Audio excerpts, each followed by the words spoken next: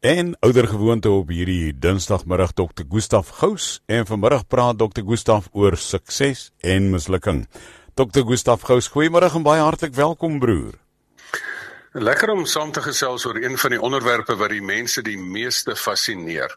En so baie besigheidsseminare, so baie skoolfokusse is op sukses. Jy wil sukses hê in akademie en jy wil sukses hê in sport en sukses in verhoudinge en dies meer. En baie keer dink mense maar wat sê die Here oor sukses?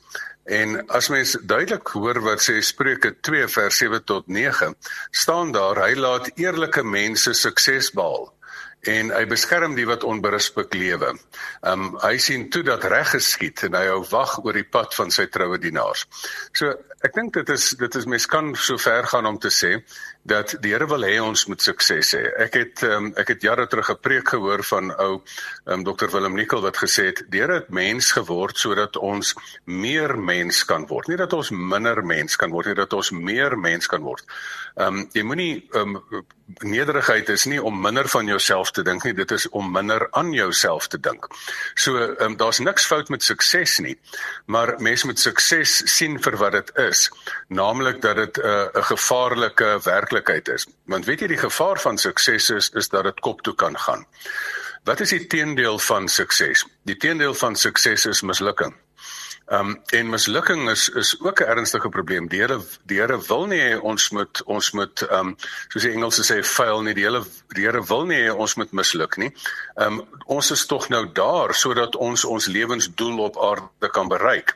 En wat is dit om jou doel te bereik? As jy jou doel bereik, dan is 'n mens mos suksesvol. Nou, in die werklikheid het ons twee belewennisse. Elke mens het al 'n bietjie sukses beleef en elke mens het al baie mislukking beleef. Nou, in my wêreld as lewensafrigter sien ek dat al twee hierdie aspekte is nogal 'n geleentheid en al twee is in 'n groot mate gevaarlik.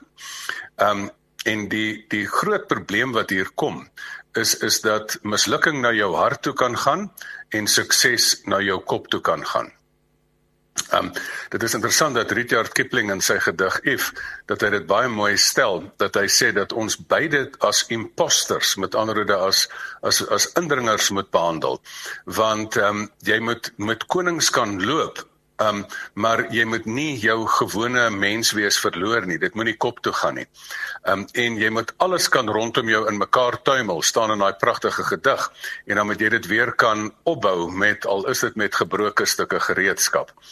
Nou, kom ons maak dit sommer prakties. Gestel daar is 'n tyd wat mense in 'n wêreldbeker rugby speel. Gestel jy is die vorige wêreldkampioen, met ander woorde jy het jare terug gewen.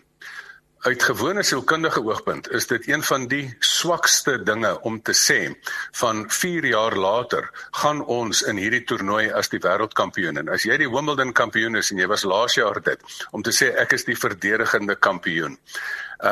Uit 'n gewone sielkundige voorbereidingsoogpunt is dit sommer net swak, nie eens net uit 'n teologiese oogpunt nie. Want eintlik ry jy op 'n jaar terug se sukses wat glad nie meer die werklikheid is nie. As mense sê ons is die wêreldkampioene byvoorbeeld nou na ons die vorige keer die wêreldbeker gewen het, dan is dit 'n baie groot fout wat jy maak, want ons is nie meer die wêreldkampioen nie. Ons was die wêreldkampioen soveel jare gelede gewees. En nou is ons nog net 'n speler op 'n 100% gelyke vlak as almal.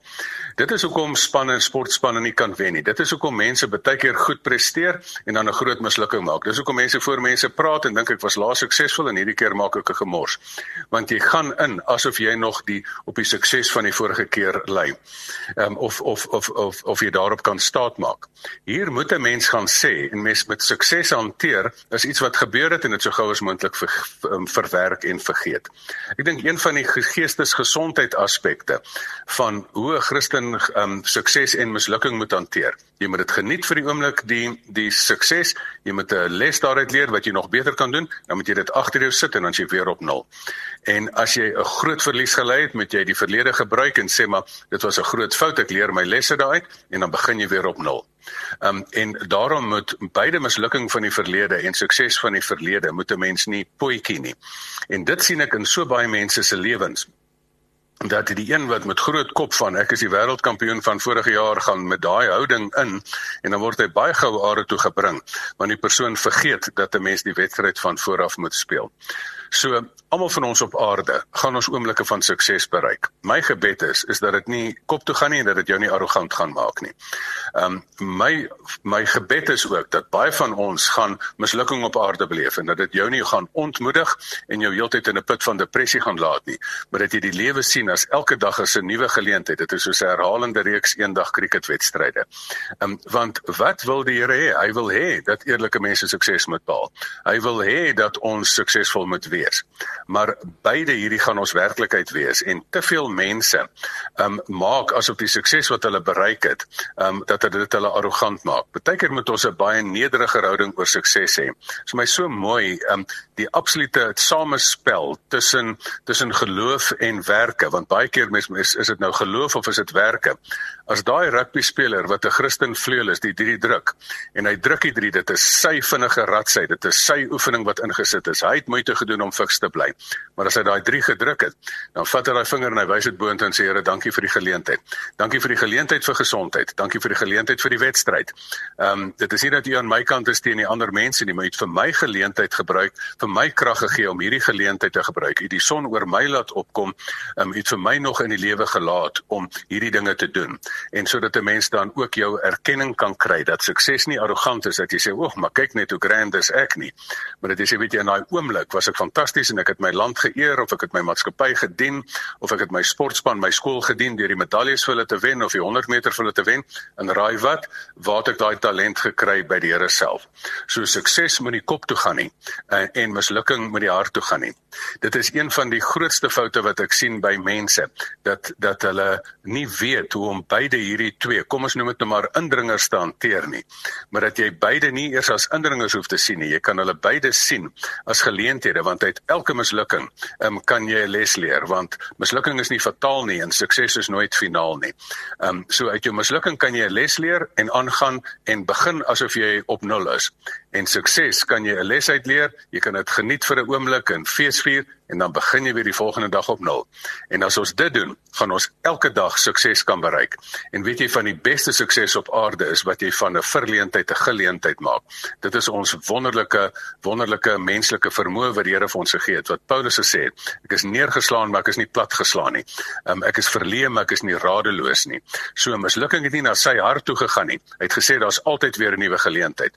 En sukses het nie in arrogansie na sy kop toe gegaan nie. Hy het gesê, wat ek hier doen ek met die talente wat die Here vir my gegee het, en met die geleentheid wat hy vir my gegee het, en daarom kan ek maar sukses bereik. Ek hoef nie bang te wees daarvoor nie, ek mag roekeloos sukses bereik, maar dit gaan so waar nie kop toe gaan nie. Dr. Gustav Gous, baie dankie vir hierdie skitterende stuk vanmiddag, sukses en mislukking. As ek met jou wil kontak maak, hoe gemaak? E-posadres gustav@gustavgous.co.za. Dit is baie lekker om met mense kontak te maak en die gesprek verder te voer en verdere hulp aan te bied waar nodig. Baie dankie Gustav, groete vir u Dr. Gustav Gous, mooi bly.